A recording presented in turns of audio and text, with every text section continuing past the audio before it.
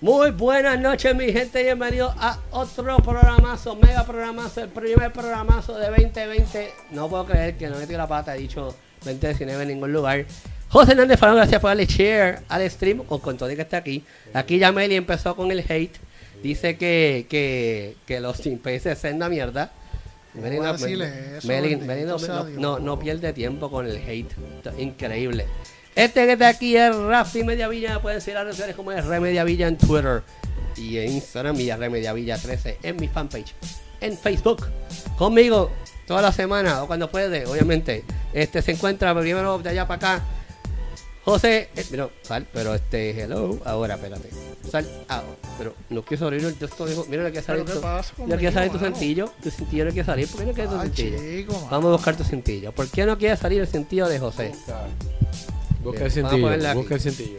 Aquí está el cintillo de José Hernández. ¿Por qué no quiere salir el cintillo? Mi cintillo. Mira, no quiere salir el cintillo. Yo voy a el cintillo de José Hernández Falcón. Ay, bendito. Me voy a tener que mudar allá Vamos a ver si ahora sí sale. Está baneado.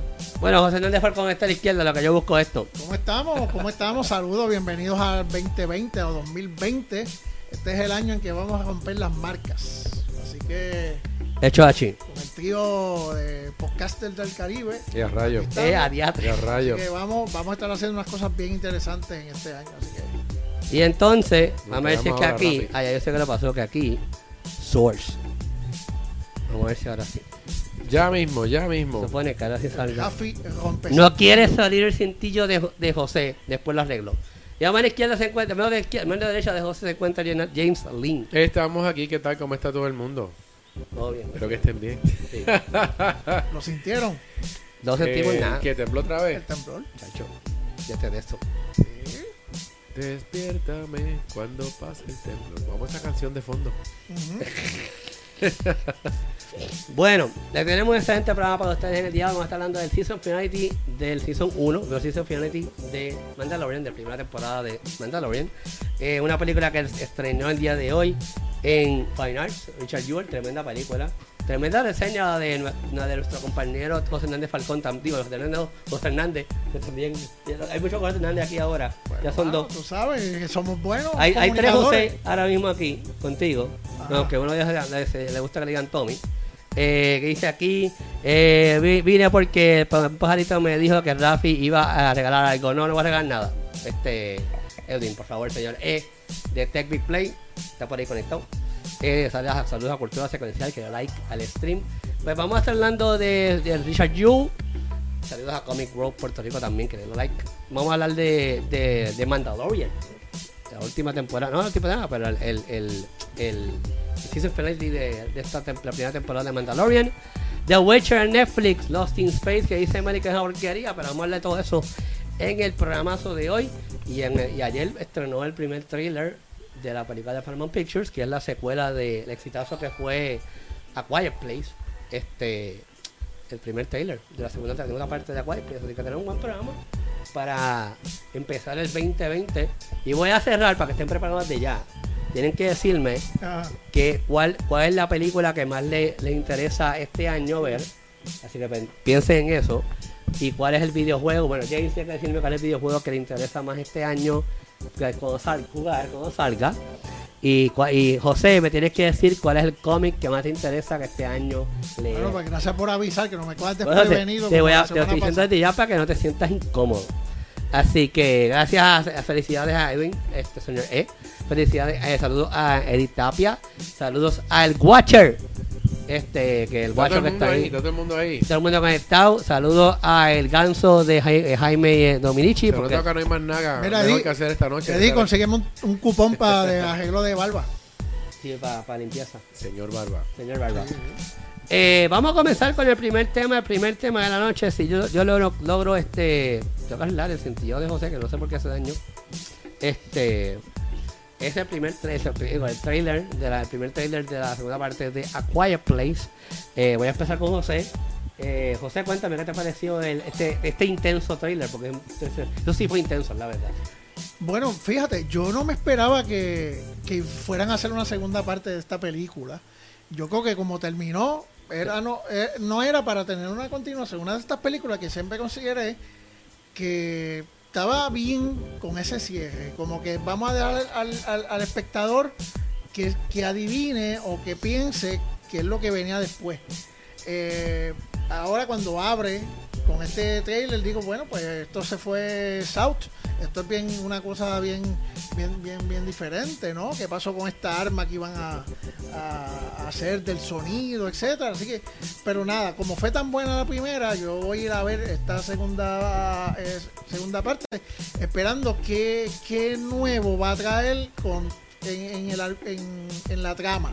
O sea, si van a evolucionar esta arma, si las comunidades se van a se van a organizar y esta familia va a ir de pueblo en pueblo, pues comunicando la manera en que vencer a estos invasores, etcétera. Así que a estos aliens que se vieron a última hora, fue que se vieron, es la verdad. Sí, que ahora por lo menos en el trailer podemos ver ya este misterio de qué era, ya se revela bastante en este trailer, así que ya no son un misterio obviamente y bien interesante. No la esperaba como dije, pero sí la voy a ir a ver para ver qué abunda. Espero que no sea un desperdicio de memoria. Vaya. De memoria. James, ¿qué te pareció este primer trailer de la segunda parte de A Quiet Place? A mí me gustó, o sea, eso de nuevo, yo dije, esto va a ser otra vez 2 horas de tensión. Sí, eso es lo que digo, fueron 2 minutos de trailer y fueron todos. Claro, pero uno ve, lo digo yo cuando venga la película, porque realmente la película era eso, tenía a uno en la expectativa y la atención constante y esperando a ver qué es el próximo problema que va a ocurrir aquí para que pues, tengan que ser atacados de nuevo, que tengan que escapar. Y sí, pues tú ves quién los persigue. De nuevo hay que ver un poquito más, no nos pueden dejar donde nos quedamos. Así que el punto, como tú dices, es por dónde sigue esto y en dónde va a terminar, porque si hicieron la segunda, esta gente tiene ganas de mantener esta película corriendo quizás 1 o 2 más. Mira, el amigo Jaime dice que baje un poco la música de cabaret, esa que voy a bajar la música de cabaret. De fondo, mire que está alta, ya la bajé. De cabaret. Ya bajé esa es la música de cabaret, pero ya la bajé. Pues a mí me gustó, o sea, en realidad se sintió mucho el tono, o sea, el trailer duró 2 minutos y pico casi. Pero que se sintió mucho la esencia de la primera en cuanto a ¿cómo se dice? A lo tensa, porque el trailer es igual de tenso que, o sea, se tiene ese mismo ritmo de lo tenso que es el la primera. Y pues es de esperarse, es de esperarse en cuanto es de esperarse a seguir la línea. A lo que me gustó, lo más que me gustó fue la voz esa que estaba en el background hablando, que yo ya estoy diciendo a los muchachos, para mí es el esposo hablando con ella o alguien. Se ve que no vi. La fuerza. Así que no sé, como que sentí que era el esposo quien estaba hablando. Ella obviamente sabemos que es la que está bregando todo sola ahora con sus hijos, para arriba y para abajo. So que me gustó.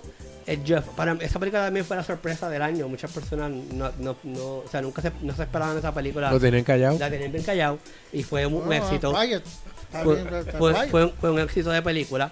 Así que yo estoy loco por verla por cuestión de que me sorprendió. No esperaba que me gustara. Que dice aquí comentarios de Mandalorian. Ahí está, yo me estoy instalando de Mandalorian y falta todo de Mandalorian. La misma televisión. Estaban diciendo para esperar para el próximo. Ok, pues aquí está todo el mundo adelantado en los temas y no hemos llegado ni a esos temas. Que los tiraste ahí. Eddie Tapia quiere ver Doctor Dolittle, el que se llama Dolittle. Y saludo a Nicole Castellano, huepa. Por ahí todo el mundo. A Quiet Place va a ser super nice, se ve super nice, dice el Meli del trailer. Así que me encanta como todos ellos tiran comentarios de temas que no gusta. Es un público inteligente. Discutido. Pero no, o sea, me gustó porque se sintió tenso los 2 minutos y pico. Me tomó mucho, me dio mucha curiosidad esa voz que tenemos en el background, que en todo momento estoy pensando que es el marido de ella que le está hablando, whatever. No sé si en la película cuando salga pues sea otra persona, right? Pero nada, sí, tiene la misma línea de la original. Y pues debe ser un exitazo porque si siguen con esa misma línea, pues, y no cambian nada, la forma no la cambian, pues debe de funcionar. Vamos ahora para el próximo tema. Pues si nos dicen los temas, pues si nos dicen todos los temas. Por eso te dije que, claro, todo el mundo empieza a pues tirar. para el año que viene, para la próxima no va a haber ningún tema allá arriba. Ponlos ahí, que griten y todo. Y ya. Fíjate. Vamos para el próximo tema de la noche en nuestra reseña de la película que estrenó en Fine Arts. Creo que estrenan 2 películas hoy. Una fue The Grudge de Sony Pictures, que no vi porque no tuve tiempo. Y Richard Jewell de Fine Arts, ya está en Miramar y en Popular Center. Es una película basada en hechos reales, está protagonizada por Sam Rockwell y Walter, el nombre de es bien largo, Walter whatever, búscalo en criticolos.com, que ahí sale, en criticolos.com la reseña tienen que ver la reseña de José Hernández, no otro José Hernández que está en Criticólogo, que es muy buena. De Paul Walter Hauser, que es quien interpretó el personaje de Richard Jewell, pero a la misma vez cuenta con una participación, con un mega elenco, que yo creo que todo el mundo que estaba en el screening brincó cuando vio a Katina Jimmy, a John Hamm, a un montón de actores reconocidos en esta película. Y esta película, más que nada, pues basada en hechos reales, es una película dirigida y escrita por la leyenda del cine. Clint Eastwood. O sea que debe ser buena. Típicamente cuando me dicen, Clint Eastwood, pues debe ser muy buena. Y he basado en un magazine, o sea, he basado en hechos reales, pero he basado en un artículo de un magazine sobre este individuo de nombre Richard Jewell, que es Frame, ¿cómo se dice Frame en español? Bueno, le montaron un caso. Le montaron un caso. El FBI quiso montar un caso y culparle de la le fabricaron un caso. Y echarle la culpa de la bomba que explotó en las Olimpiadas del 2016 en Atlanta, Georgia. Que yo estaba allí, by the way. Yo estuve en Atlanta pasado. Yo tenía como 12 o 13 años. ¿Tú no fuiste? No, yo no fui. Por si acaso.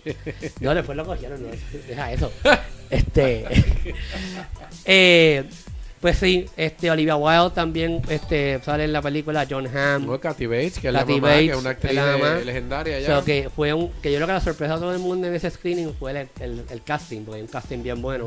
Y Kathy Bates, Olivia Wilde, que hace esta loca reportera que me tenía endiablado durante todo el proceso de la película, porque ella se aparecía donde sea.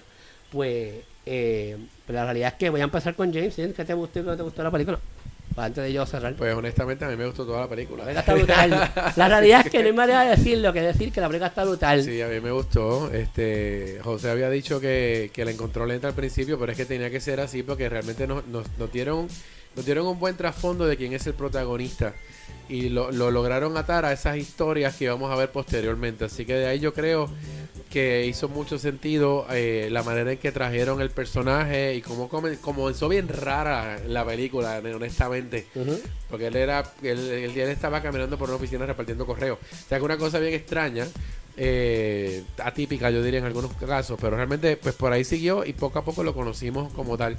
Me gustó cómo la montaron. Una vez, entonces una cosa bien interesante, fui a verla sin ningún tipo de trasfondo de nada.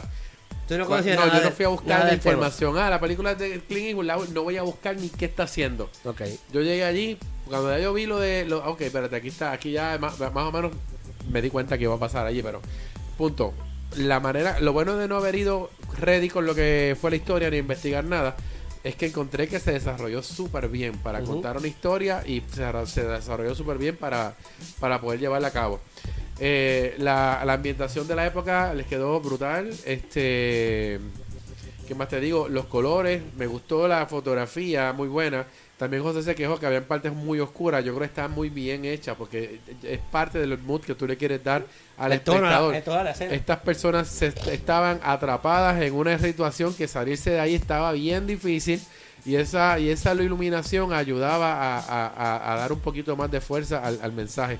Y lo otro que Tommy había dicho que si esa pantalla del cine estaba mala, porque los colores se veían raros, es que el color grading de la película la hace ver de la época. O sea, que le trabajaron bien chévere el asunto de cómo se ven los tonos y los colores claramente todo el mundo está acostumbrado a ver Avengers, que todo es brillante y vuela en cantos en colores, Son pero filtros ahí, no se ve.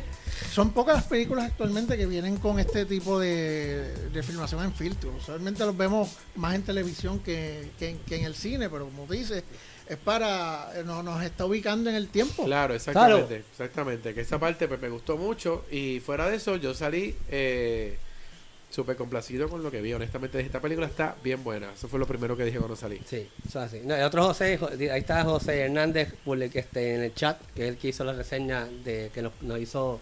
Yo voy a hacer mi reseña, que este año, una queja que me han dado, Rafi, tú dejaste de hacer tu reseña. Así que voy a hacer mi reseña en vivo, digo, mi reseña en video.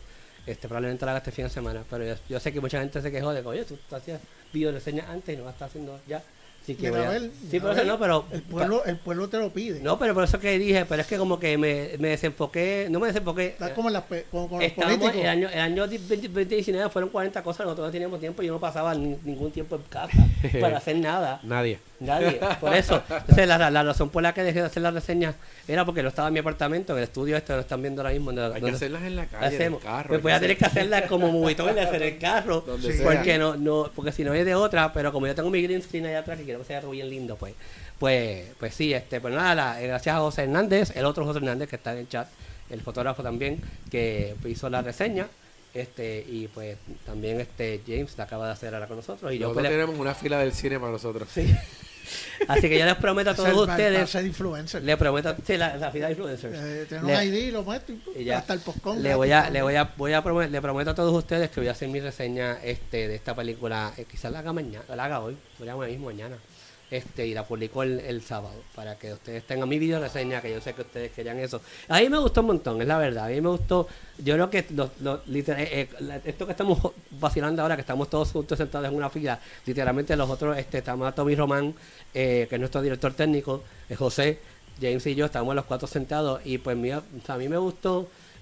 Por ejemplo, para que tenga un contexto de qué cine estamos viendo, pues está hablando James de la comparación que hizo Tommy Román y José sobre la luz de las imágenes. Y acá estábamos viendo en el cine Rupert, pero el cine Rupert de María ha mejorado un montón. Tiene una buena pantalla, por si acaso, está muy bien. Si no han visitado el cine Rupert, que es aquí en Otorrey, literalmente el estudio criticólogo está al lado del cine Rupert, visitan el cine Rupert, es tremendo cine, es uno de los cines más no más antiguos, sino los más icónicos. Pero un cine de barrio que lleva mucho tiempo y se ha mantenido, y es de los pocos cines de barrio que te vas a encontrar en el área metropolitana, o sea que realmente tiene un valor increíble. Y mantiene esa esencia de lo que es el cine de antaño, por esa manera. Cine de barrio, es el nombre oficial. Yo lo digo antes, whatever. Cine de barrio. Así que escapando un poquito esas filas de los centros comerciales, y los alborotos también, porque siempre pasa.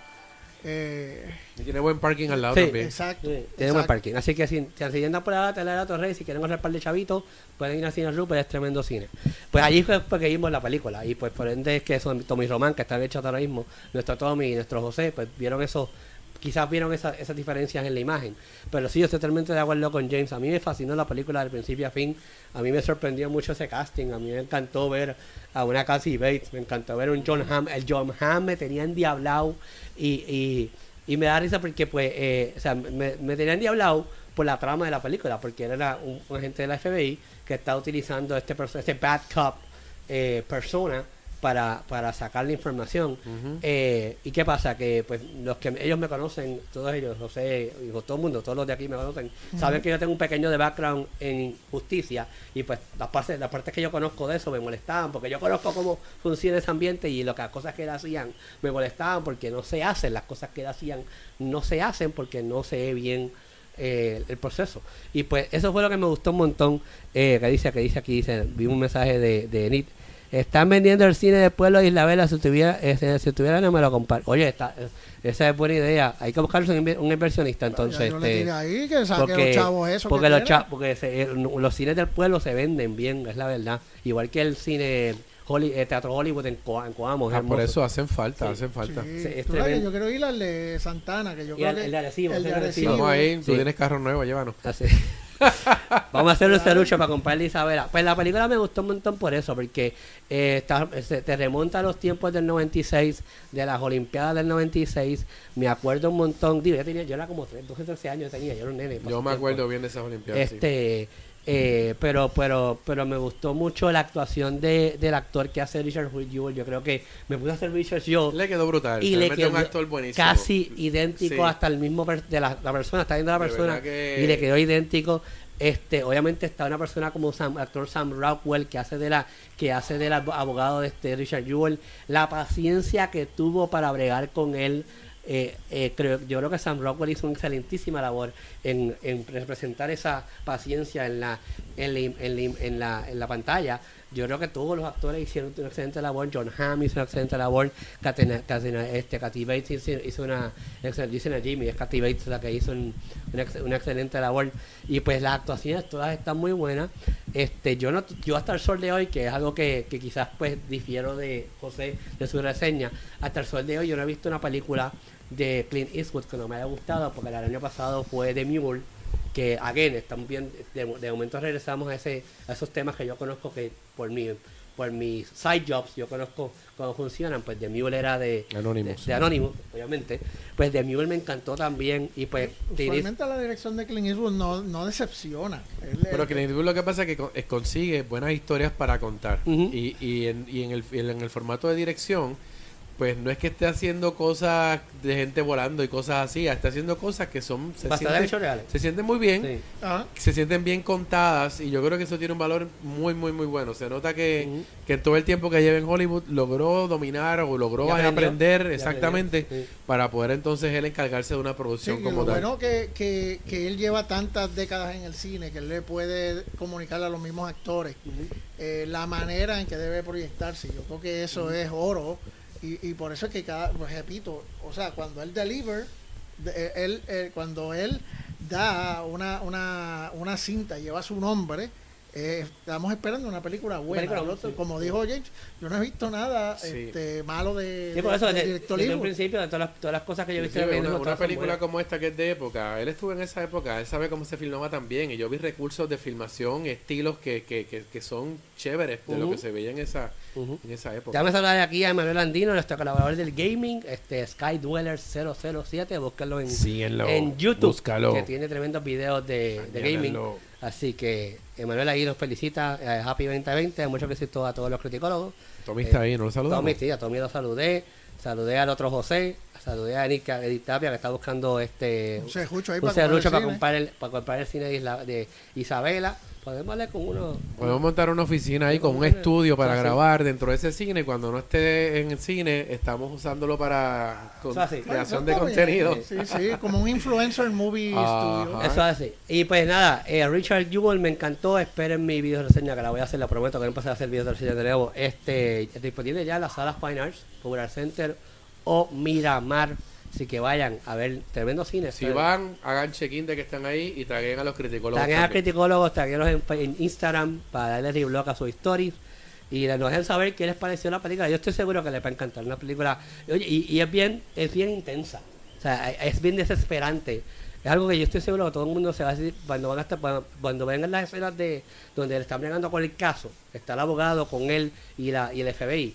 Todas estas diferentes son bien No, y es que intensas. el tipo tiene una personalidad que jode. Sí. Entonces, mantenerlo en la línea para poder ayudarlo a que este caso se resuelva a su favor, pero las cosas que yo estaba en un estrés brutal todo el tiempo. Que es lo que menciona José Y en no la era a reseña. propósito, es que él es así, entonces era como que diantre, aquí sacarlo de esa ese- programación que el de tipo ese, tenía. de ese mundo, no el mundo donde estaba, pero donde Sí, como es él, la forma como es él, Sí. sí. él era bien pro justice hasta que No, y se sabía tantas cosas, y Todo. era es más, vayan a la película, era Sí. el personaje perfecto para incriminarlo Sí. en lo que ocurrió Claro. en ese evento. eso es así que vayan a ver Richard Jewell en Fine Arts, Caribe Cinema, por el Center o Miramar. Vamos a pasar al tercer tema, sí. Tercer tema de la noche es nada más y nada menos que nuestra reseña. José está, pero es que José no está mudo hoy, lo que pasa es que él no vio Richard Jewell, Sí, pero Sí. comentó algo ahorita. pero comentó. Sí, porque usualmente si no la veo, No puede no comer. Hombre, voy que a- salió hoy, Y nosotros salió la hoy. vimos hace cuánto, un mes, no Hace como sé, un mes sí, ya, la vimos ya hace me tiempo, acuerdo. pero Bueno. está estrenando ahora. Bueno, vamos a hablar de la primera temporada, que ha dado mucho de qué hablar, y cuando digo mucho de qué hablar es que ha dado mucho de qué hablar positivo, de la película de Netflix, de la película, no, de la temporada de las serie. series de Netflix, The Witcher, con nada más y nada menos que el Superman de todo que todo el mundo quiere, Henry Cavill como Gerald Rev, Que todos quieren menos Warner. menos Warner aparentemente. Y tampoco, yo tampoco lo quiero por si acaso. Con bigote o sin bigote. A mí no me interesa. James, bueno, pues José, José primero. Yo lo que he visto son memes de Witcher. José, No he tenido tiempo de verlo. pues tú te caes la boca entonces. Bueno, No, José, pero puedo dar una reseña. mira, te confieso que este tipo de temas a mí no me atraen mucho. Ok. Pero le di el chance. Ok. O sea, el tema de estas dimensiones de brujo, de magia, etcétera, y me atrajo. Dije, bueno, tengo mi asignación, voy a verla porque tengo que hablar de esto en Criticólogo. Me gustó bastante. Sabe que The Witcher es un videojuego. Sí, es un videojuego, pero la TV-serie está basada en la novela. Ujú. ¿Ok? Exacto. Y eso fue lo que a mí me encantó, pero yo explico después. Sigue. Sí, porque expande mucho más. El juego no te permite a ti pues tener el background story, la historia de background. Me gustó bastante. Te confieso que para los últimos capítulos considero que se me puso la serie lenta con toda esta cuestión del romance. Yo creo que el personaje de Geralt de Rivia, que es el personaje que hace Henry Cavill, no tiene mucha evolución. Sin embargo, yo creo que el papel, el personaje que se lo comió en ese season fue el personaje que establece la actriz chica, británica, la chica, Anja sí, Chalotra, que está a tantos lados. Jennifer, Sí. que Sí. de hecho ella tenía también el papel en The Wanderlust de Jennifer. Ujú. Jennifer. Ujú. Y esta era el personaje, esta es una actriz preciosa que hace de un personaje que despreciada por su familia, con deformidades físicas, que tiene sangre de elfo, y que varios capítulos después la vemos como aprendiz de magia. Ujú. Y luego sufre una transformación que la convierte en una mujer hermosa y deseada por todo tipo de personas. Me confundió un poco los años y cómo un poquito la historia se estaba desarrollando, Ujú. porque de momento vamos hacia adelante en el tiempo, vamos hacia atrás, y de momento yo no me había dado cuenta hasta que Totalmente de el acuerdo. personaje que hace del bardo, que le encontré innecesario. Ujú. El primer capítulo estuvo bien.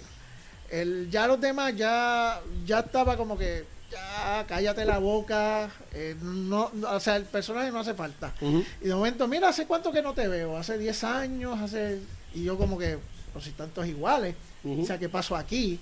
Y de momento vemos cómo la historia, vemos un capítulo es en el presente, pero el otro capítulo es quizás hace 10, 15 años atrás. No, y no solamente así. Digo, a mí me dio trabajo. Lo que, tu crítica es bien válida, pero a la misma vez que lo montaron así, right?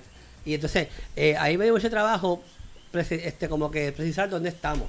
Pero durante toda la temporada, no solamente el principio ni el final. No fue, yo no creo que fue como hasta sexto, séptimo, casi el penúltimo episodio que yo cargo en cuenta. Yo diría en el sexto, que yo cargo en cuenta, ok, estos momentos en el pasado y estos otros momentos en el futuro, y es que no explican eso de manera explícita, me refiero, ¿entiendes? Y por eso es que me pierdo en ese mundo. Sí, sí, no, y bueno, yo tengo grandes expectativas. Una cosa que me desilusionó un poco era que creía que se iban a enfatizar mucho más en la labor del Witcher de cazar monstruos. Okay. Me quedé con los deseos de ver más de eso y conocer un poquito más de los diferentes tipos de criaturas que hay en ese mundo. Lo que pasa es que estoy de acuerdo contigo, pero esa es la expectativa de los gamers.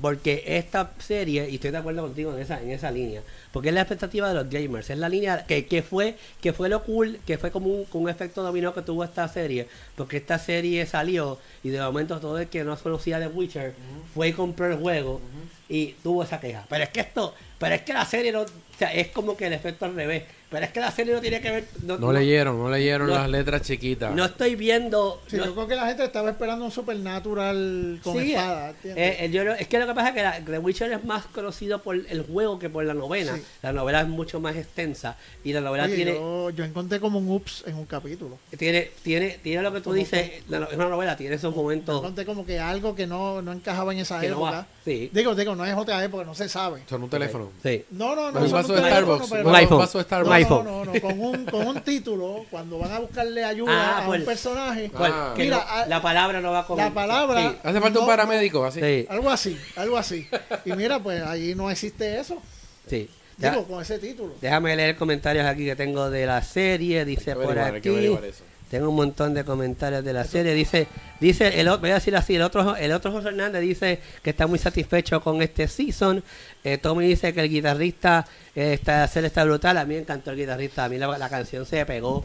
Ya en el segundo episodio ya tenía la canción pegada, que la descargué, la compré. Sí, La compré en iTunes, la de Tosa Coin Yo para mí, to Your Witcher. ya después del segundo capítulo, el bardo ya me... Pues ahí me encantó. Tengo a Emanuel Andino, con nuestro colaborador de gaming, dice Lo dejaste. Sky. Ya quiere. Es Jastiel, Sky Dweller 007, para que lo busquen en YouTube. Me gustó mucho el season. Quizás al principio esto está en una pierde, pero luego de episodio 4 como que caes en el storyline. ¿Estás de acuerdo conmigo? Que lo digo, o sea, al principio estoy como que perdido porque no sé dónde estoy, y porque los primeros episodios hay mucho back and forward entre pasado y presente, entonces no hay explícitamente, o sea, o sea, nunca te dicen explícitamente, explícitamente, eso dice ahí, que, ¿cómo se dice, James? No. ¿Cómo se dice? Explícitamente está Explícitamente, diciendo, ¿no? sí. Sí. Explícitamente cuando es pasado y cuando es presente, y no es hasta como el cuarto o quinto episodio que yo me entero. Digo, también me entero porque hay cosas, detalles físicos que tú te enteras. Esto es pasado, esto es presente, pero me encanta, me hubiese gustado que tuviera un poquito más o sea, que diga algo, que diga, mira, 40 years before, o 40 años después, sucesivamente, porque porque de verdad que me perdía a veces, pero me gustaron mucho los personajes. Yo creo que me gustó mucho como tú dijiste, el de la chica, Jennifer Anja Chalotra. Chalotra, es de Inglaterra. Anja Chalotra. Touch. Y Henry Calvin se la comió, me gustó mucho a Gerald Riva de Henry Calvin. Yo creo que el casting estuvo muy bueno, aparte de que él se convierte en ese personaje durante la Superman hablando como Batman. con la voz fuerte, con la voz fuerte. Robert Coreano, Robert Coreano, saludos que está por Saludos ahí. a Robert Coreano, que está ahí conectado también. Y para no perder la costumbre, yo puse un comentario ahí sobre Jennifer, Ajá. que yo creo que aquí nadie va a decir que no. ¿Qué? ¿Quién puso el comentario? Parece que está buena. Está más dura que la peña y la pava. Sí, eso así. Sí. Es la verdad. Es la verdad. Entonces, pues me gustó mucho. O sea, me tomó por sorpresa. Yo creo que esta temporada tomó a todo el mundo por sorpresa, de la manera que la construyeron. Tiene mucho de Game of Thrones. Si eres fanático de Game of Thrones, te va a gustar. Porque tiene mucho de Game of Thrones. Sí, me la Sí. puedo llevar para el vuelo. Para el vuelo, pues, Sí. si te gusta Harry Potter también te va a gustar, porque tiene tonitos de Harry Potter y esa magia detrás de Harry Potter. Que dice aquí, me dice, yo no pensaba verla, pero cuando mi esposo comenzó me quedé con las ganas y la vamos a tipo maratón este fin. Sí, eso es lo mejor, ¿verdad? Así, toda junta, es un palo. Y pues no sé, tengo muy altas expectativas con la serie. Los personajes todos me gustaron. Yo creo que los memes que salieron con la canción de Tosa Coin to Your Witcher era de esperarse, porque la canción está durante toda la freaking serie, nunca la terminé, nunca digo, sin spoilers, hay un episodio específicamente que al tipo le pasa algo, pero no voy a decir que, y no la va a cantar, pero tan pronto regresa, está cantando la canción de Toys a Coin to Your Witcher. Y pues nada, tremenda primera temporada. Netflix nuevamente tiene otro winner en su lista, en su servicio. Y nada, vamos para el próximo tema, que otra. ¿O tú quieres decir algo de No, Witcher? estamos ahí, la veré pronto. Déjame saludar a alguien bien importante aquí, que el señor Marchani está conectado, parte de la escolta de este individuo, porque Rafi Mediavilla tiene una escolta en la calle, yo no puedo andar en la calle solo, Y imagínate. no está pagada por fondos públicos. No está pagando por público, fondos privados, yo pago por mi escolta, pero pues yo tengo que tener escolta. El Patreon lo paga. El Patreon lo El paga. criticólogo. Sí. el coffee. El coffee. El GoFundMe que te digo. Saludos a Macho, que está ahí conectado. Vamos para el próximo tema. El próximo tema de la noche. ¿El próximo tema es cuál? Espérate. The Mandalorian. El que tú pongas ahí. Creo que es Lost in Space. Lost in Space Season 2, que James y yo nos las tragamos el día que salió Ahí está. y no le dimos stop en ningún momento porque está muy pero que muy buena. Voy a empezar con José Hernández Falcón. Cuéntame, ¿qué te pareció? Me gustó bastante Perdidos en el Espacio. La familia Robinson regresa en una segunda temporada a través de la plataforma de streaming Netflix, y para mí no decepciona. Me gustó bastante, tiene una buena acción. No encontré capítulos muy flojitos, y eso yo siempre critico cuando las series tienen capítulos más flojitos que otros, como encontré con, No tiene con The filler. Witcher. No tiene filler. Es muy bueno. No me esperaba, yo como le huyo a los trailers, como siempre digo, porque adivino después lo que pasa, pues esperaba que tuviesen... ¿Tú te lo imaginas lo que pasa entonces si ves los trailers? Sí, porque es que lo deduzco. Sí. Yo deduzco demasiado si veo un trailer. Ujú. Entonces le trato de huir para que me sorprenda. Como sorpréndeme 2020, Ujú. me sorpréndeme los In Space. Ujú. Y esperaba en verlos un poco más perdidos en el espacio, pero no, hay interacción con mucha gente. con muchísima gente en el retorno a la base, pero los primeros capítulos, pues me hacía falta el robot. ¿Qué pasó aquí? Descubrir un poquito del más misterio. Hay la puerta abierta para una nueva temporada donde esperemos que se sepa más qué es lo que pasa, dónde vienen estos robots, porque hay unos planetas que son como que alterados por ellos, etcétera.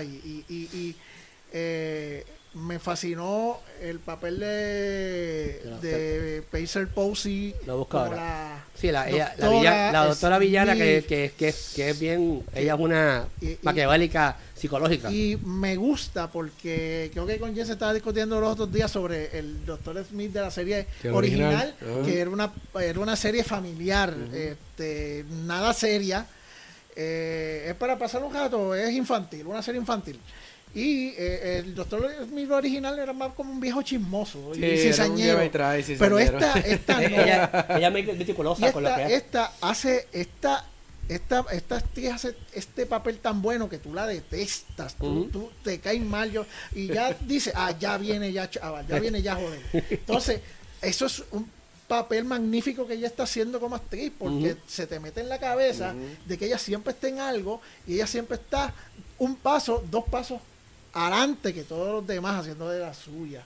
Y quiero ver ese personaje desarrollado, y quiero saber cómo ellos finalmente se van a perder solos en algún momento. Si es que pasa, yo no estoy seguro que se vayan a perder. Ahora mismo es cool, porque ahora mismo como terminó esto, está cada uno en un lugar totalmente diferente. O sea que cuando venga la próxima season van a haber personas que están en un sitio y los muchachos están en otro y descubrieron otra cosa que estaban Un todavía. spoiler es que esta temporada terminó con todo el mundo separado. así Terminó, es súper interesante. Sí. Y honestamente, Están todos perdidos. fíjate que el En el concepto, espacio. él te iba a decir esto, el concepto es que Lost in Space es todo el mundo, no es solamente la familia Robinson, que es una cosa bien interesante.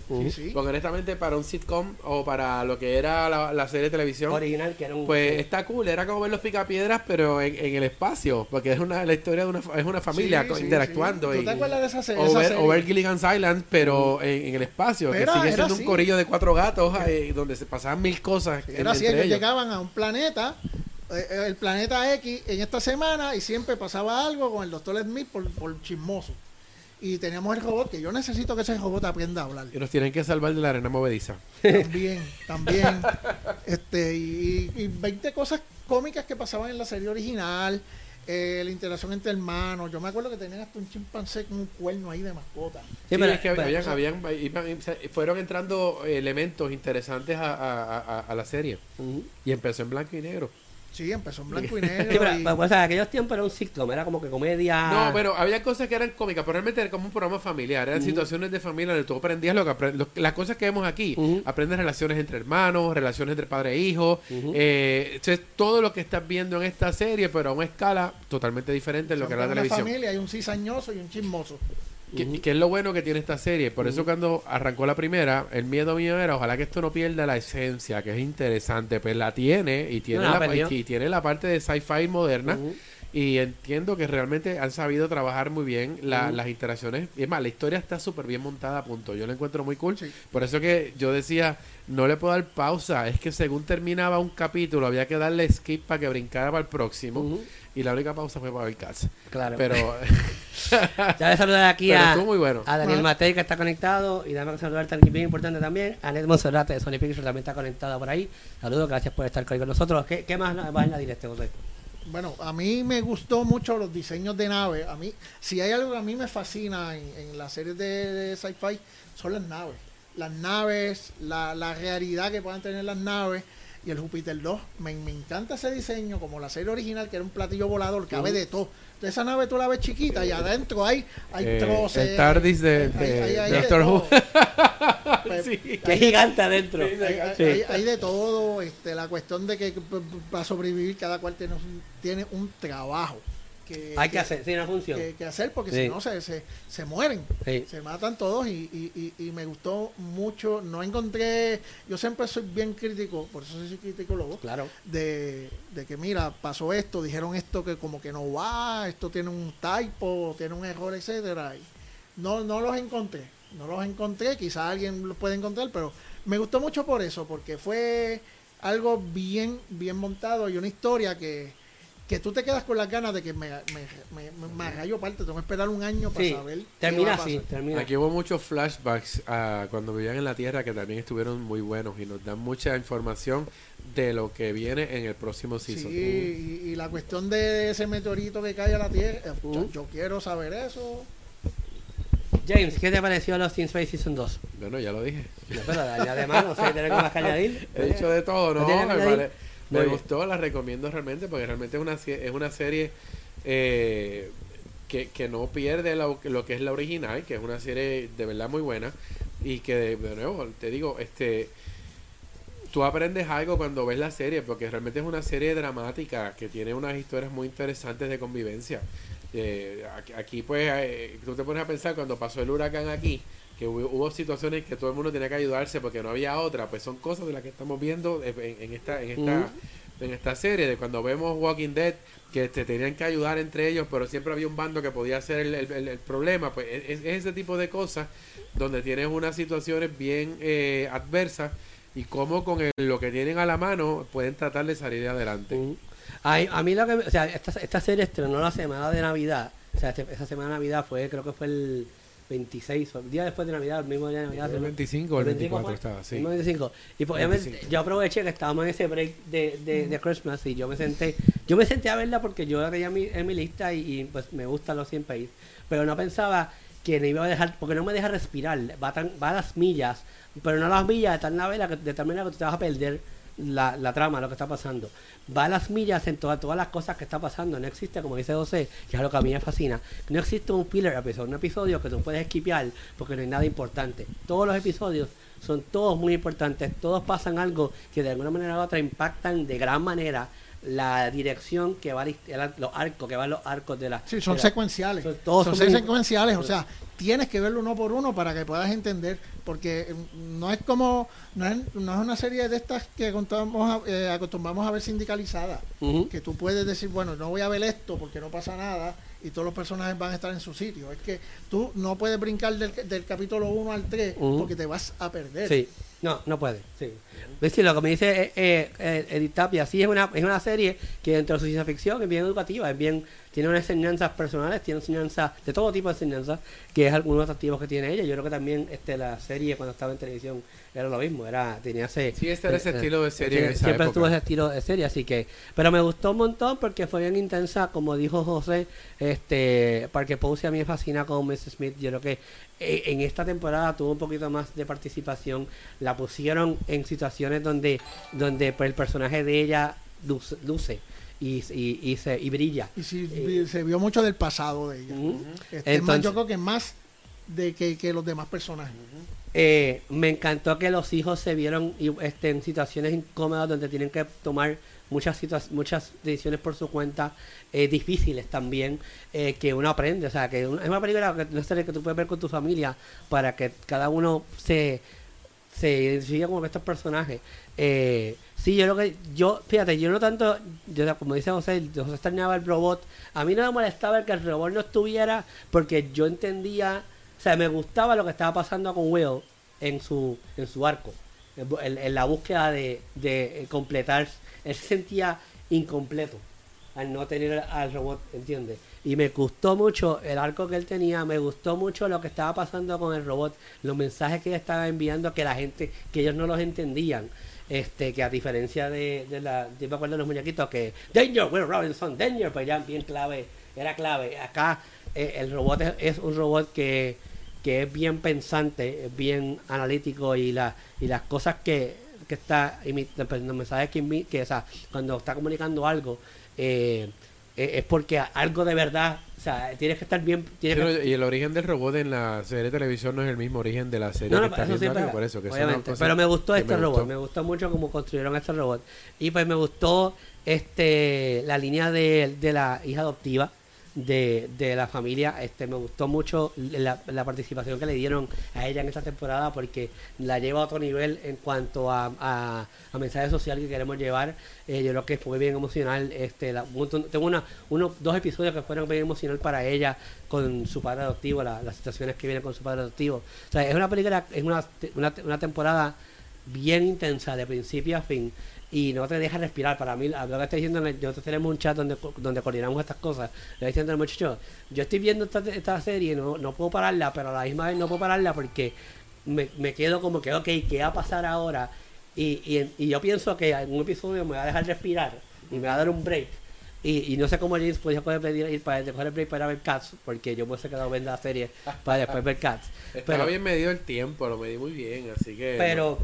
Pero era que había atención, la serie está bien buena, realmente había que trabajar con ella. Tú tienes gente que se conectó ahí, ¿quién está ahí? Jonathan está ahí conectado. ¿Y quién más? Y Wilma. Bueno, Wilma Torres también está conectado ahí. ¿Qué tienes allá? Miguel Lord, saludos.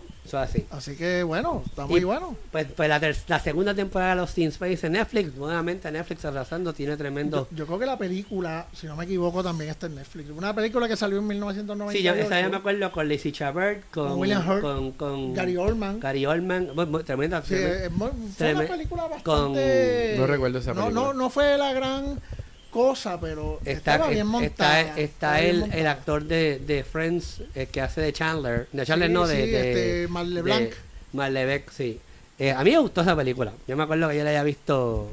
Yo no la recuerdo, lo voy a buscar. Y Heather Graham, Heather Graham, hermosísima. Lacey Chabert, mira la Sí, pero la película es lo que vale, no es que sea linda ni. Yo la vi por ella, en aquel momento. Esa era mi crush en aquel momento. Yo creo que tenía como 13 años o 14 años por ese tiempo, ni me acuerdo. Que ya yo tenía. Oye, ¿dónde está Mimi? ¿Qué está haciendo? Se perdieron ahora buscando mujeres. No, estoy buscando. Yo no estoy buscando mujeres, estoy buscando los Teen Space. Si la encuentro ahora, F3. Pero googlealo con el nombre de ella. En los Teen Space. Eso es el dating app de Facebook, no se busca ahí. Mira, en el 98, ¿viste? Yo era un nene para esos tiempos. Vamos a ver aquí. 98, Lost in Space, en el 98. Mírala, aquí está. Con Mimi Rogers, William Hurt, Heather Graham, Lacey Chabert, Jack Johnson, Gary Oldman, Mark LeBlanc, Jeff Hart. Ya, tremendo ahora es mi tremendo casting. Pero búscale, no está en Netflix, debe estar de verla para verla en Netflix, verla de nuevo. Lost in Space, del 98. Me gustó un montón. Vamos para el próximo tema, que es el tema de la noche, el que todo el mundo quiere hablar. Y es nada más y nada menos que... tengo que quitar el de Lost in Space.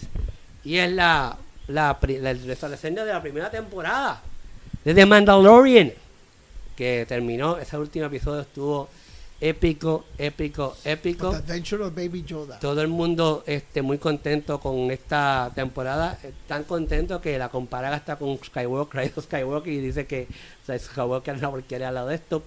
Bueno, yo estoy de acuerdo con eso, no que hacer, no todo el mundo está de acuerdo con eso.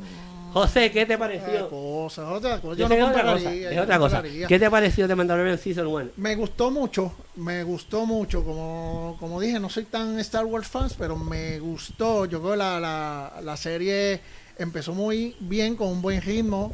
Siempre quizá un capítulo o dos flojito, a mi entender, porque Sí, tuvo como dos. salen como de la acción que nos vieron acostumbrados y nos han llevado a desear qué pasa, al igual que con Lost in Space. Yo quiero saber, después de ese final, ¿qué pasa? Yo quiero saber más de Baby Yoda, o sea, de dónde es, The que le den Child. un nombre. Que no sea Baby Yoda. De lo poco que descubrimos, pues que es un clon, los Mandalorian le dicen a esa raza, no me acuerdo si eran los Foundlings. No, pero Foundlings pues, son todos los que te encuentras y adoptas realmente. Okay. O sea que el mismo Mandalorian es un Foundling. Por eso es que el Mandalorian apadrinó este personaje, porque se dio cuenta de que en la situación que cae este personaje es la misma que él pudo haber caído. O sea, Sí, vamos a Baby Yoda. sí, o sea que realmente, y de nuevo, estuvo cool como terminó, que no sé si lo vieron o no, pero el discurso que le dio, le dieron el símbolo, le dieron el jetpack, le dieron o sea, lo equiparon completamente. El full Mandalorian, Ajá. Claro. ¿cómo se llama? Full, ¿cómo se llama? Eso es un... Full Armor. Sí, pero Bueno, eso... le dieron todos los muñequitos. No, le falta algo. Todos los regalos que estaban ahí. Le falta algo. Full Bounty Le Hunter falta algo. FX. Le falta algo. ¿Qué le falta? La antena. Ah, las antenas. Bueno, Bueno, sí. eso a lo mejor La tiene un después. casco que se lo pone después. La Pero después. el punto es que Porque eso el tipo tiene, ya se graduó con todos los Cable honores. TV. Y yo creo que más porque ya él tiene una misión en la vida que se la dictaron allí también. Lo que tú tienes que hacer es esto y Trabajo al cuidar del child. bueno, buscar los orígenes y Y llevarlo ver quién a es- su quién planeta. Es lo carajo es sí, ese tipo. exactamente. O sea, que realmente ya no dieron la premisa de lo que viene Es de aquí el para hijo abajo. de Yoda y ¿con quién? Porque tiene curatory effects. Con Leia. So, No, si es un hijo, un hijo. Si es Pues, un clon, Yoda con de algún Leia. lugar salió. pues entonces puede ser un clon o puede ser un hijo, porque tiene curatory effects, así que debe ser Yoda con algún Sith. Yoda tuvo alguna relación con algún Sí, Sith. porque tiene unos mira, yo que Por estaba eso digo, yo que tiene- estaba diciendo, tiene- mira, tiene Jedi no, características. Yo que Jedi estaba- no pueden tener sexo. pero mira, yo que estaba Yo diciendo no te hicieron cometer de sexo, que algo- hicieron por la fuerza, por la algo fuerza. algo de la serie íbamos a ver en la película de Skywalker Ujú. y la vimos. Y era el jurar a la gente Por al eso, garete ahí. Claro. Así Y que Yoda, no- Yoda no tiene estuvo mal ahí. Baby Yoda tiene ese efecto. Y ese efecto, los que seguimos Star Wars sabemos que Palpatine se lo enseñó a Anakin porque se lo enseñó Darth Tyrannus. No, Anakin no sabía eso. No, Anakin no lo aprendió No. nunca. Anakin Se colgó. No, no llegó hasta ahí. Anakin nunca lo aprendió. Pero Palpatine se le enseñó, no fue Darth Tyrannus, fue... sí, Darth Tyrannus creo que fue Darth Tyrannus. So, Palpatine era el que conocía, tenía la fuerza de giliar gente. So, podemos deducir, digo, estamos todos aquí especulando, que este tipo, este Yoda, es half Sith y half Jedi.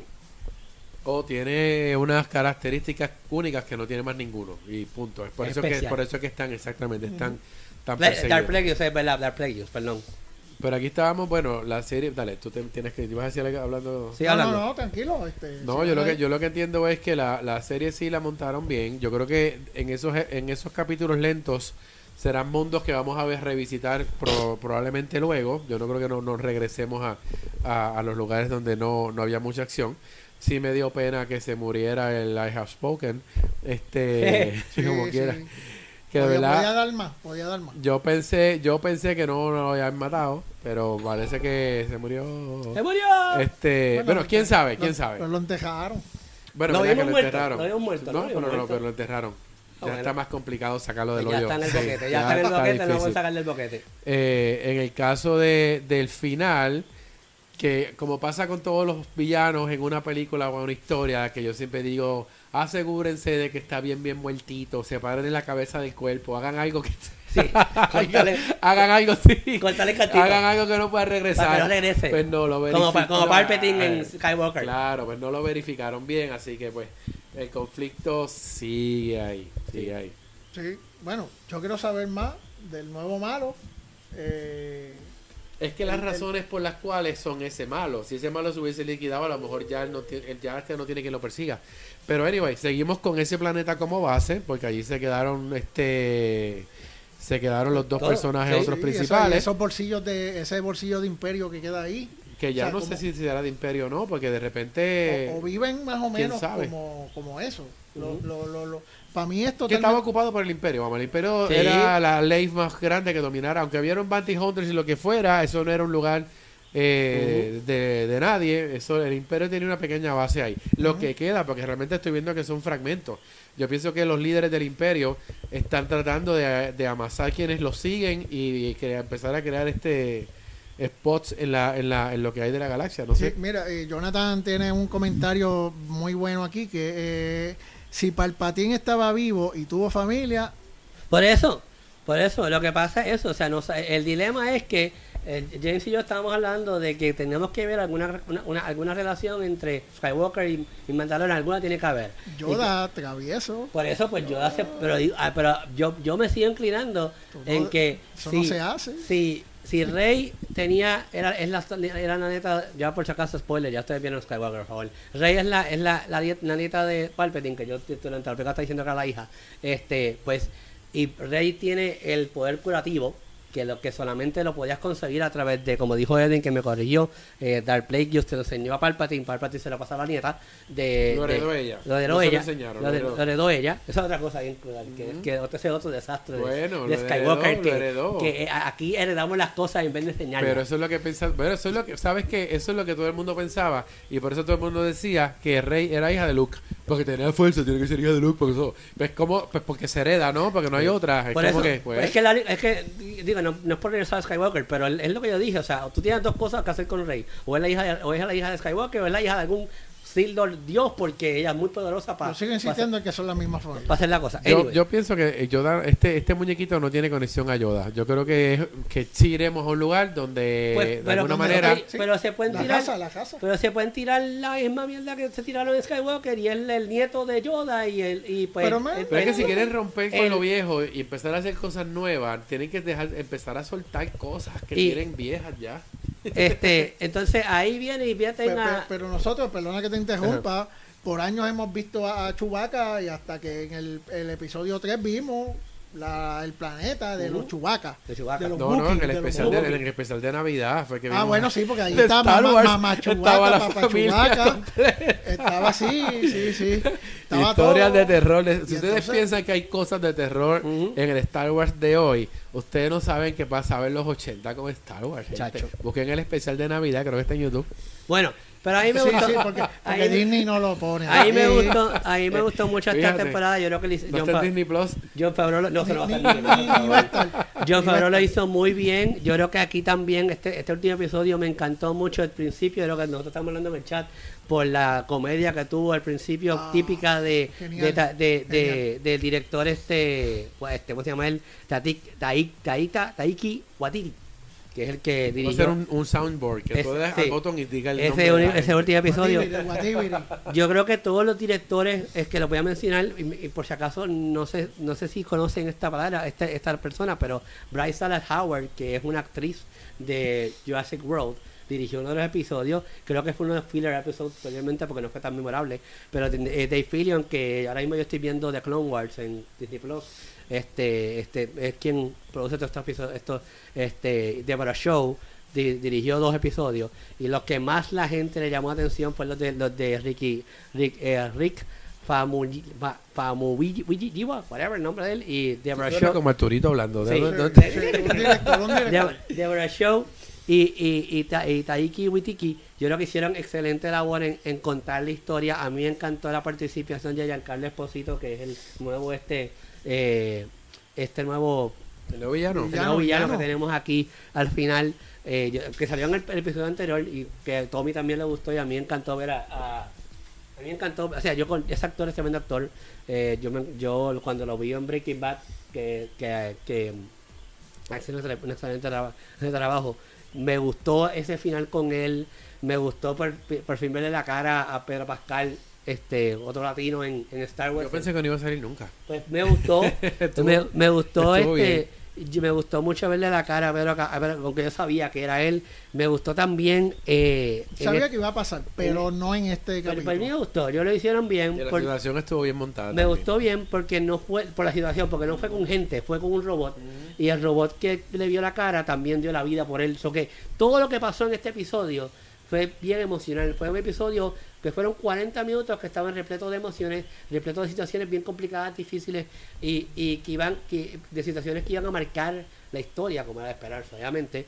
Y pues, no sé, todo me gustó el Healing Yoda, esto y todo, o sea, el Baby Yoda Healing. Así que es una serie que tiene mucho con tiro al blanco y dándole cantazos a Baby Yoda, Baby Yoda, que estaba todo el mundo molesto. Eso molestó. Esos dos actores que estaban ahí son comediantes. Uno es Jason Sudeikis, el otro no me acuerdo cuál es el nombre, pero ellos querían cuando surgió esto, pues en las entrevistas ellos querían, son fanáticos de Star Wars, pues querían tener Vamos a mandar nosotros también, somos fanáticos de Star Wars, vamos a hacer algo allí. Y pues, excelente primera temporada para... ¿Y el actor boricua que está no, en eso iba ahora. Primero por aquí.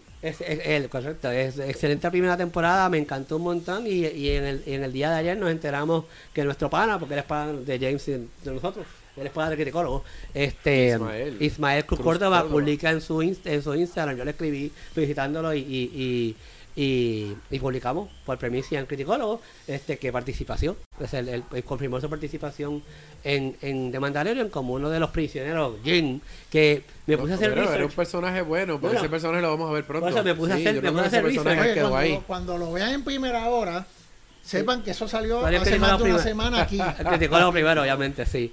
Y pues me puse a hacer research de Jin, y Jin es un personaje que ha salido también en las primeras 3 también. O sea, que es un personaje, es un prisionero bastante importante. Que era de esperarse que él diera un anuncio como ese, así que podemos esperar mucho más de él en The Mandalorian. Y Puerto Rico estaba presente en The Mandalorian, en Star Wars, pero ya no es la primera vez, porque tenemos también a Benicio del Toro, que también estuvo en acá. Y yo sé que una persona como el Lin-Manuel Miranda, que es bien fanático de Star Wars, y un Benicio como personaje deberían regresarlo, y puede que en esta serie encaja también. Pues aquí todo el mundo aquí todo el mundo hizo una excelente labor. La misma Gina Carano, que me encantan los memes ahora en internet de las princesas las nuevas princesas de Star Wars, de Disney, son ellas. Todo el mundo hizo una excelente labor. Y de Mandalorian, pues, ese es el cash cow de Disney Plus. Esa es una de las razones número 1 para tener Disney Plus. Eso es lo que se supone que traiga nueva sangre para ver lo que es Star Wars. Así que esa serie arrancó con el pie derecho. Así que está muy bien que se haga la película. Jonathan está diciendo que controlarse en el principio, que el chiste lo que hicieron alargar muy largo. Yo creo que sí, como que tú puedes hacer 1 o 2 veces, no hace falta seguir haciendo beating your correcto, pero era parte de, yo creo que más que nada, eso dijo los muchachos, esto es típico Watiki, y como tienen que darle algo para que él hiciera su comedia, como es, por si acaso Jojo Rabbit es dirigida por él, escrita por él, que está en el Finals ahora mismo, y está también nominada para Golden Globes y para Oscar no, pero para todos los premios, así que pendiente, esa es una buena película que pueden ver. Eso es típico de él, esa comedia, serias típicas o cosas, eso es típico de él. Pero primera temporada, creo que Disney tiene un ganador aquí con The Mandalorian. Mucha gente en las redes sociales está bien vocal sobre que vamos a entregarle a Jon Favreau y a David Fillion, a Filon y a Watiki los renders de Star Wars del futuro. Star Wars en el futuro está en el aire, eso depende de Disney, qué van a hacer. Yo creo que el futuro de Star Wars está en Mandalorian. Yo creo que te había dicho que quizás las próximas las aten con esto, no sé cómo lo van a hacer, pero whatever, eso es lo que hay por ahí. Por si acaso Disney Plus tiene muchas cosas serias, otras cosas más interesantes. Había mucha gente cancelando Disney Plus. Que cancelaron su cuenta, ¿verdad? Sí. Mucha gente cancelaba la cuenta después de que se acabó de Mandalorian. Yo continúo con mi cuenta, aunque yo no... Bueno, es que ver las caricaturas es importante. Todo el mundo estará viendo esas series para poder entonces arrancar con la próxima que venga. Y a eso yo iba. Y full disclaimer, yo no pago por la mía. Mi primo de Nueva York me consiguió una cuenta de prensa. De prensa. Lo que es, Ah, es de ya. prensa. Pues, demándame. Mm. No es de prensa, es de crítico, whatever. Anyways, no es mía, de mi primo, anyways. Pero la estoy usando la cuenta de él. Y sí, yo creo que Eso es tienen ilegal, no debes decir eso. tienen que. Sí, Chávez. Te Tienen- colabora. Pero él está registrado como criticólogo, así que no importa. bueno. Tienen que ver las series de animadas. Yo no he visto yo no he dado break a la serie animada. Y de ese break de ver The Clone Wars, de ver Rebels, de ver Resistance, que están ahora mismo todas La las serie de líneas. Obi-Wan vendrá. Bueno, la de Obi-Wan creo que viene, creo que la van a Viene. adelantar, si no me equivoco, y van a adelantar muchas cosas, van a adelantar WandaVision, que es la de Vision con Scarlet Witch Scarlet de Marvel. Van a poner este año, en enero, creo que empieza Toy Story 4, que salió en el cine el año pasado, Lion King, Aladdin, que es tremenda película que despió bien en el avión y no esperaba que me gustara. Puedo decir, Disney va a seguir haciendo películas para el cine, pero si Disney sabe manejar esto que es streaming, Sí. chacho. Entonces, obviamente, Lizzie McGuire también estrenó este año. High School Musical, hay muchas personas que les gusta High School Musical, también está ahí. Y pues, hay Disney Plus de más, no hay que cancelar la serie, hay un montón Yo de creo cosas para ver que buenas. con los documentales de National Geographic Eso iba yo ahora. deben meterle Sí. porque hace falta, porque no tiene... Mi crítica con Disney Plus es esa. Una de las cosas por la cual me suscribí y voy a seguir suscrito, que me atrajo fue los documentales de National Geographic. Ujú. Y he estado No defraudado. tienen mucha.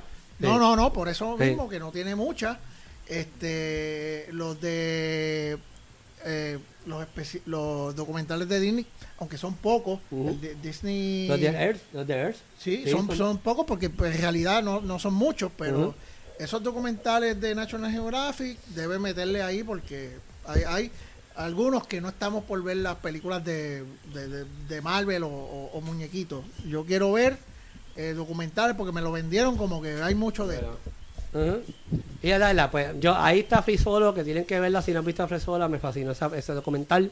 Ahí no tiene muchos documentales, como dice José, pero tiene muy buenos documentales los que están ahí. Sí, de acuerdo, pero yo creo que ahora van a salir más de Disney Earth, como el de los pingüinos y el de los osos polares, sucesivamente, que ellos han hecho, de delfines también. Hacen falta un poquito más, pero tienen mucho contenido, tienen un montón de películas. Tienen Who Framed Roger Rabbit. Who Framed Roger Rabbit de Buenavista, que eso antes de que fuera Disney, era Buenavista. Tiene un montón de películas muy buenas, así que dale un break a Disney Plus. A mí me gusta mucho el servicio, me voy a quedar con él, digo, mientras me lo presten, obviamente. Si no, cuando lo preste lo pagaré. Está barato, man. Así que son 8 pesos, una porquería. 6 pesos, Sí. una porquería. Digo, aquí pagas taxes, por si acaso. Aquí pagas taxes. Digo, todo donde exista Disney Está bien, pagas. pero mira, eso pagas es un taxes. six-pack de medalla y una bolsa de Doritos y te sobra. Pero yo no me suscribí aquí, así que no voy a pagar taxes. Correcto. Pero si te pagas taxes, como quieras pagar Yo me taxes. suscribí allá. Y como quieras pagar taxes, porque pagas taxes de allá. Pero olvídate. Bueno, José, ya arreglé tu cintillo. ¿Dónde te pueden seguir y qué tienes pendiente? Bueno, estoy en todas las redes sociales como José Hernández PR. José Hernández PR en Instagram, Twitter y Facebook como José Hernández Falcón. Tertulias y comentarios vuelve ahora en el mes de enero con varias entrevistas, así que bien pendiente. A Año de elecciones, va a estar bien bueno. Sí, y si quiere ver las entrevistas que hayamos realizado en esta primera pretemporada, tertuliasycomentarios.com y a través de las redes sociales, específicamente Facebook, tertulias y comentarios. Antes de irnos, película que más te esperas este año. ¿Cuál es la más que te esperas este año? Bueno, ¿qué yo estoy esperando este año? Yo quiero ver Wonder Woman. Ok, sí. Wonder Woman, usted sabe que yo soy un DC fan. Uh-huh. Quiero saber cómo este personaje se va desarrollando. Quiero ver si esto va a abrir la puerta a más películas o se queda aquí. O se queda aquí. Si el universo de DC Universe en el cine tiene algún tipo de futuro. Yo quiero ver eso. Okay. Por lo menos esa es la más entre todas que yo estoy esperando. Okay. Jurassic World. Jurassic. Sí, la última entrega. Uh-huh. También la estoy esperando, que quiero ver esa historia culminada. Quiero ver si esperamos una trilogía nueva en algún futuro o cerramos el capítulo. De todas las TV series que vemos, ¿cuál es la más que te interesa ver este año? Las series de televisión. Sí, ¿cuál es la más que te interesa este año? Bueno, Watchmen. Watchmen oficial y quiero ver la conclusión bueno, quizás no está nueva, pero quiero ver cómo termina Supernatural. Okay. Es su temporada Eso va a estar bueno, 15. eso va a estar muy Yo bueno. a mí me va a dar mucha tristeza porque lo he visto desde el primer, del primer season. Desde que estaba en TNT. Quiero ver cómo culmina esta historia y si la culminan bien. Lo que he visto es que ellos están cerrando todos esos cabos sueltos que han dejado y van cerrando con ese enfrentamiento, cómo le ganan a Dios. Que eso es lo que me gustaría ver cómo termina. Como Crowley se queda con Encanto. Bueno, Crowley está muerto. Bueno, que tú sepas, y si lo resuelve bueno, para puede- darle punta final a todo, chacho. Bueno, espérame que revivan a Bobby, que es un personaje mucho mejor. Y a Castiel, Bueno, Castiel está ahí, lo han matado 3 veces 40 veces ya. y todavía está ahí, pero alguien se tiene que morir. ¿Tú piensas que Jeffrey Dean Morgan, que hizo el del papá de los muchachos, regrese para... No para el final? no creo. ¿No crees? Eso fue un one shot. Okay. Y yo me acuerdo la controversia que hubo cuando él decía, yo vuelvo si el script si está bueno. Ujú. Y pues lo hicieron, lo moldearon un poco para que él estuviera complacido y volvió, pero no creo que vuelva. Así que nada, yo sí quiero ver que eso cierre y si hay la oportunidad, porque Supernatural entre sus cosas no ha tenido suerte con los spin-offs que han tratado de hacer. La de sí. Winchester Girls. Bueno, ellos Eso lo iban a hacer, pero lo cancelaron. intentaron hacer hace varios seasons atrás, no me acuerdo, tenía que ver con Blood and Tears o algo así, que era situada en Chicago, pero no salió. Oye, me acuerdo de esa, sí. y Jay se mató con eso. Está haciendo... Sí, allá. no sé. Entonces,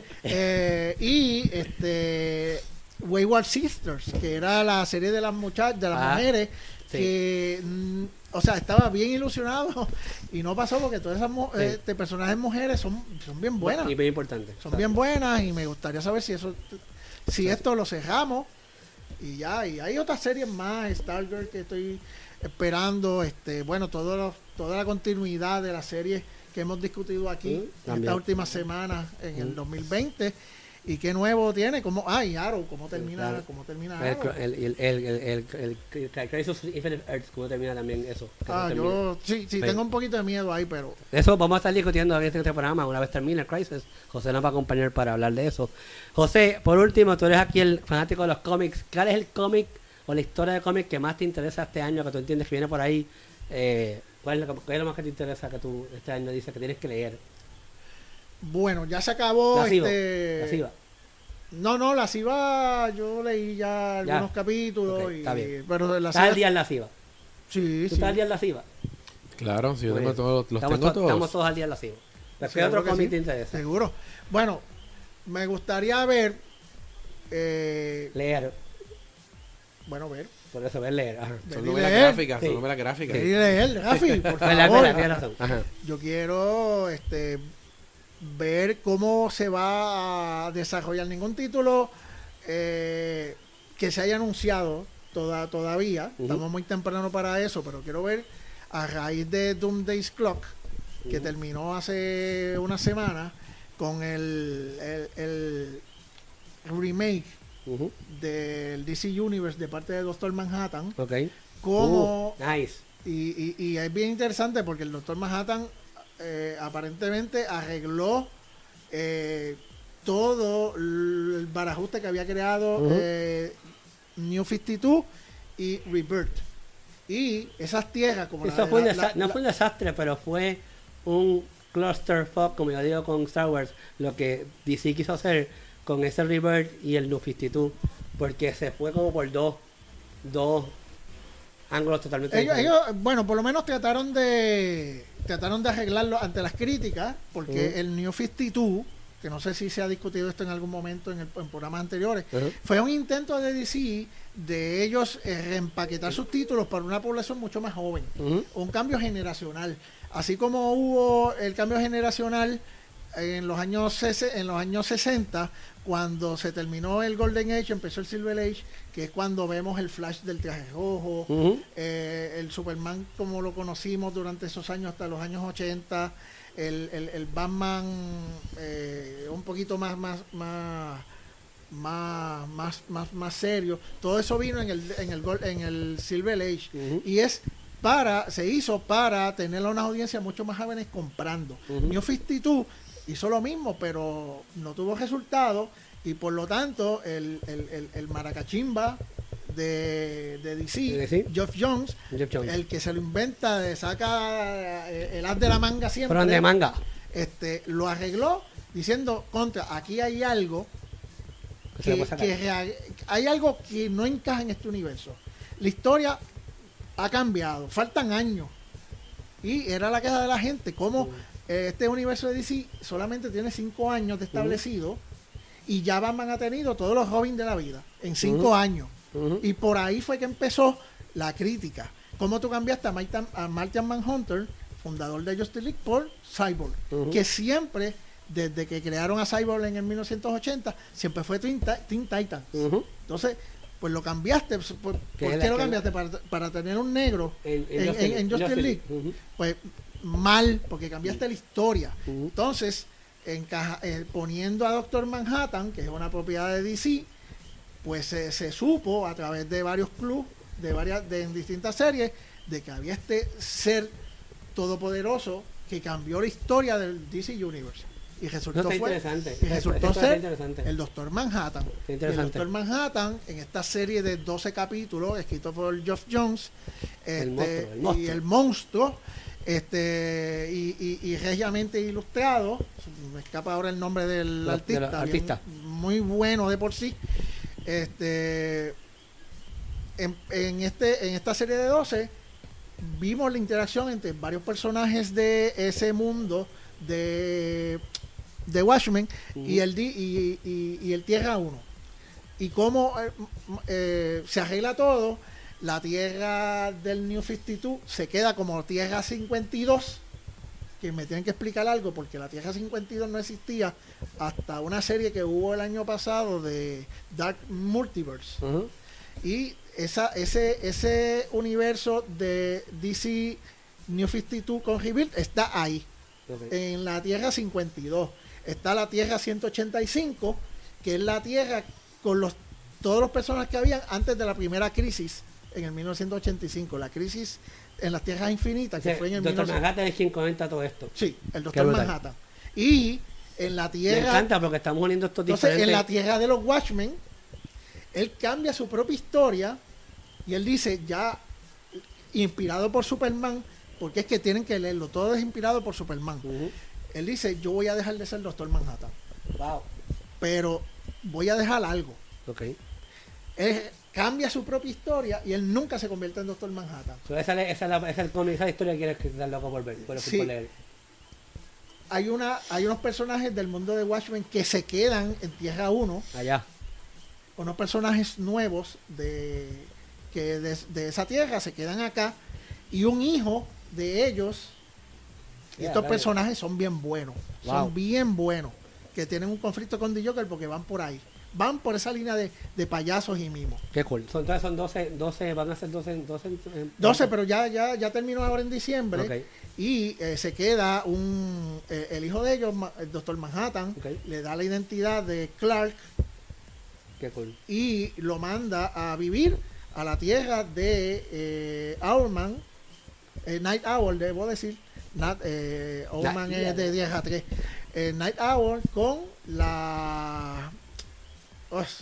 con este personaje que salió en la serie, que ellos se van a vivir juntos, que es la hija de... Yo mismo me acuerdo. La que dice, Jonathan dice que eso es DC 5 Gen, 50. No. DC 5 Generation es posiblemente ya han anunciado algo. Va a haber un crossover, se anunció un posible crossover, esto no está confirmado, de Marvel con DC otra vez, que eso llegaría como de aquí a 10 años, y ya la quinta generación son unos héroes nuevos que van a estar introduciendo con unas historias nuevas, con un cambio nuevo, como ya han hecho el Golden Age, Silver Age, Bronze Age, y todo va por la misma línea. Son una nueva generación que puede entrar de aquí a 10 a 15 años de lectores, por lo tanto tienen que actualizar todas esas historias en una quinta generación. Déjame saludar aquí entonces a Luis Sandoval y a Mari Meidelberger, que está aquí conectado. Silk Spectre. Okay, Silk Spectre, que se fue a vivir con Night Owl, y este avatar o hijo adoptivo de Doctor Manhattan aparece en la puerta y voy a vivir aquí, o me dijeron que los procurara. Entonces, ¿qué va a pasar en este año? Yo quiero ver qué va a pasar con esa tierra, con esas historias nuevas del universo de Watchmen. Y pues José es nuestro experto en cómics, como pueden escuchar, y a mí lo más que me interesa es cómo entran los personajes de Watchmen en este mundo de DC. Digo, esa es la propiedad, pero me gusta esa interacción que está viendo ahora. Voy a pasar con James, José, el otro José Hernández, si está conectado todavía, y Tommy, si están conectados, pongan en el chat cuál es la película que más les interesa a ustedes ver este año y la serie que más les interesa ver este año, o sea, cuál de todas, y yo lo digo aquí al aire. James, película que más te interesa ver este año. Este año James Bond. James Bond. Sí. ¿Cómo se llama? No Time to Die. No Time to Die. Y encima de esa, Con Ana de Armas. sí, después de esa, pues nos vamos con todos los superhéroes femeninos, con Birds of Prey, con Mujer Maravilla, Mulan. con Mulan.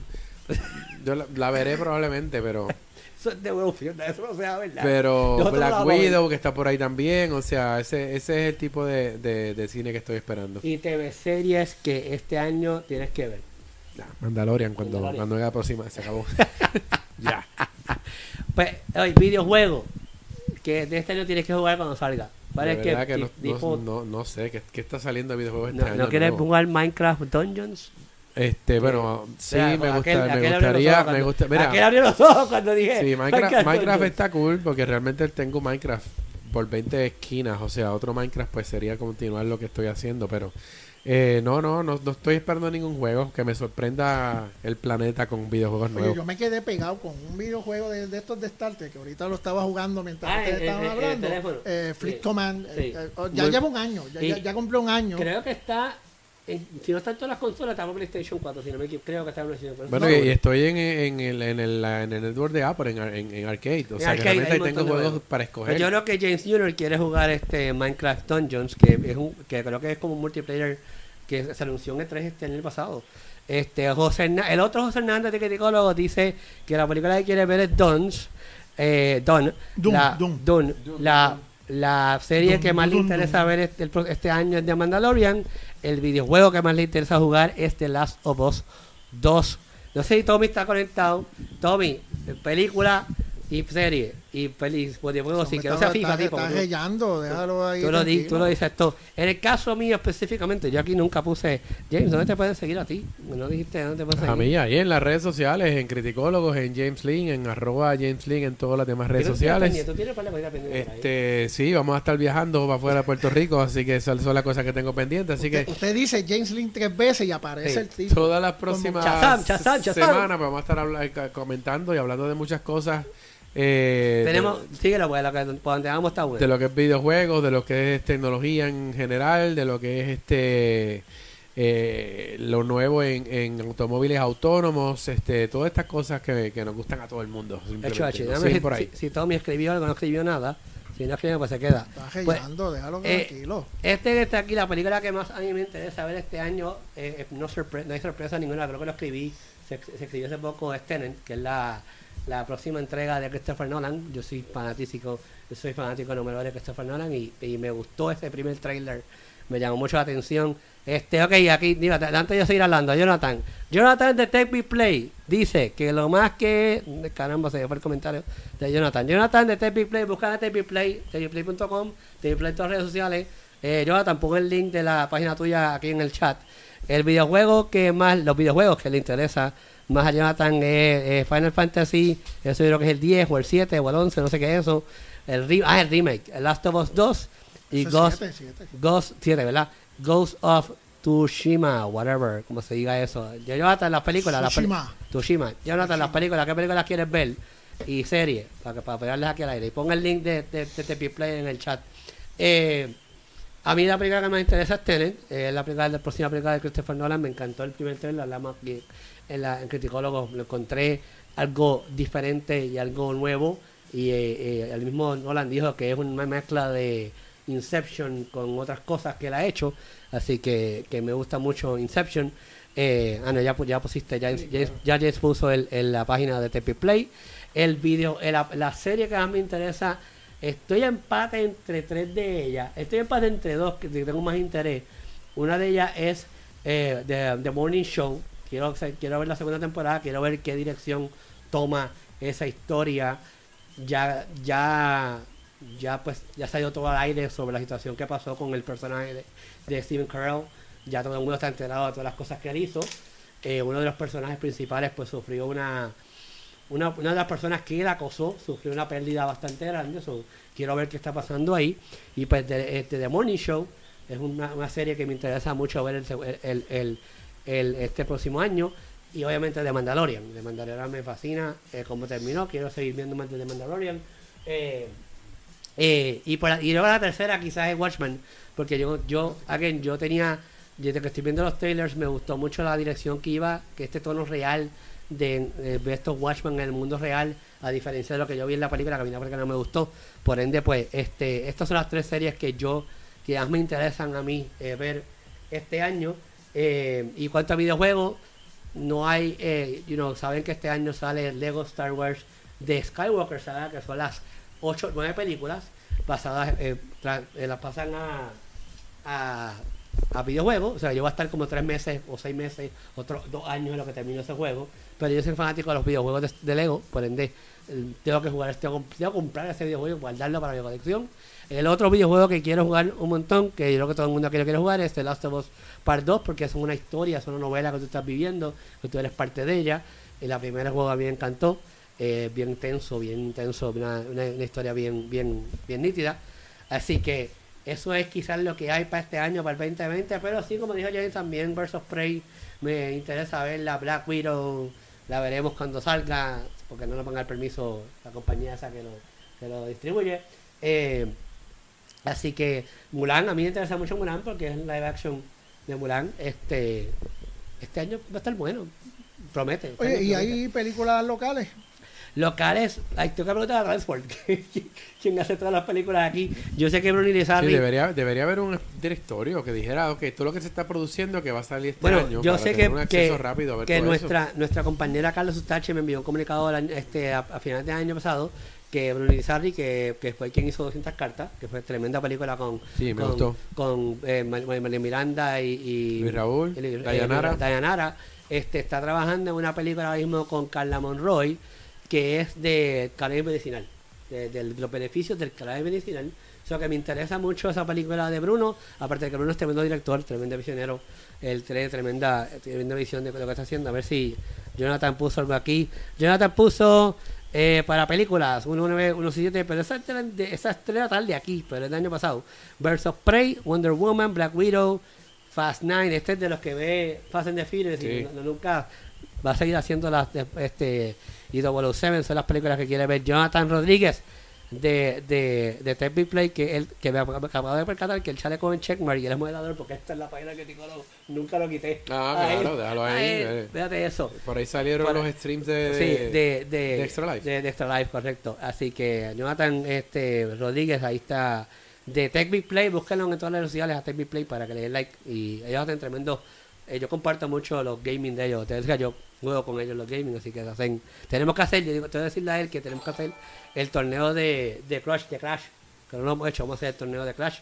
Vamos a dejarlo aquí, es un programa bastante largo, bastante bueno también. Fue bastante bueno para comenzar el año, el 2020, el primer programa de Criticólogos Live de 2020. Vamos a dejar esto aquí hasta vamos a cerrar esto para que se vaya, espérate, hasta que se vaya todo bien. Hasta la semana, espérate, no me dejes, hasta la semana que viene, gente, bye.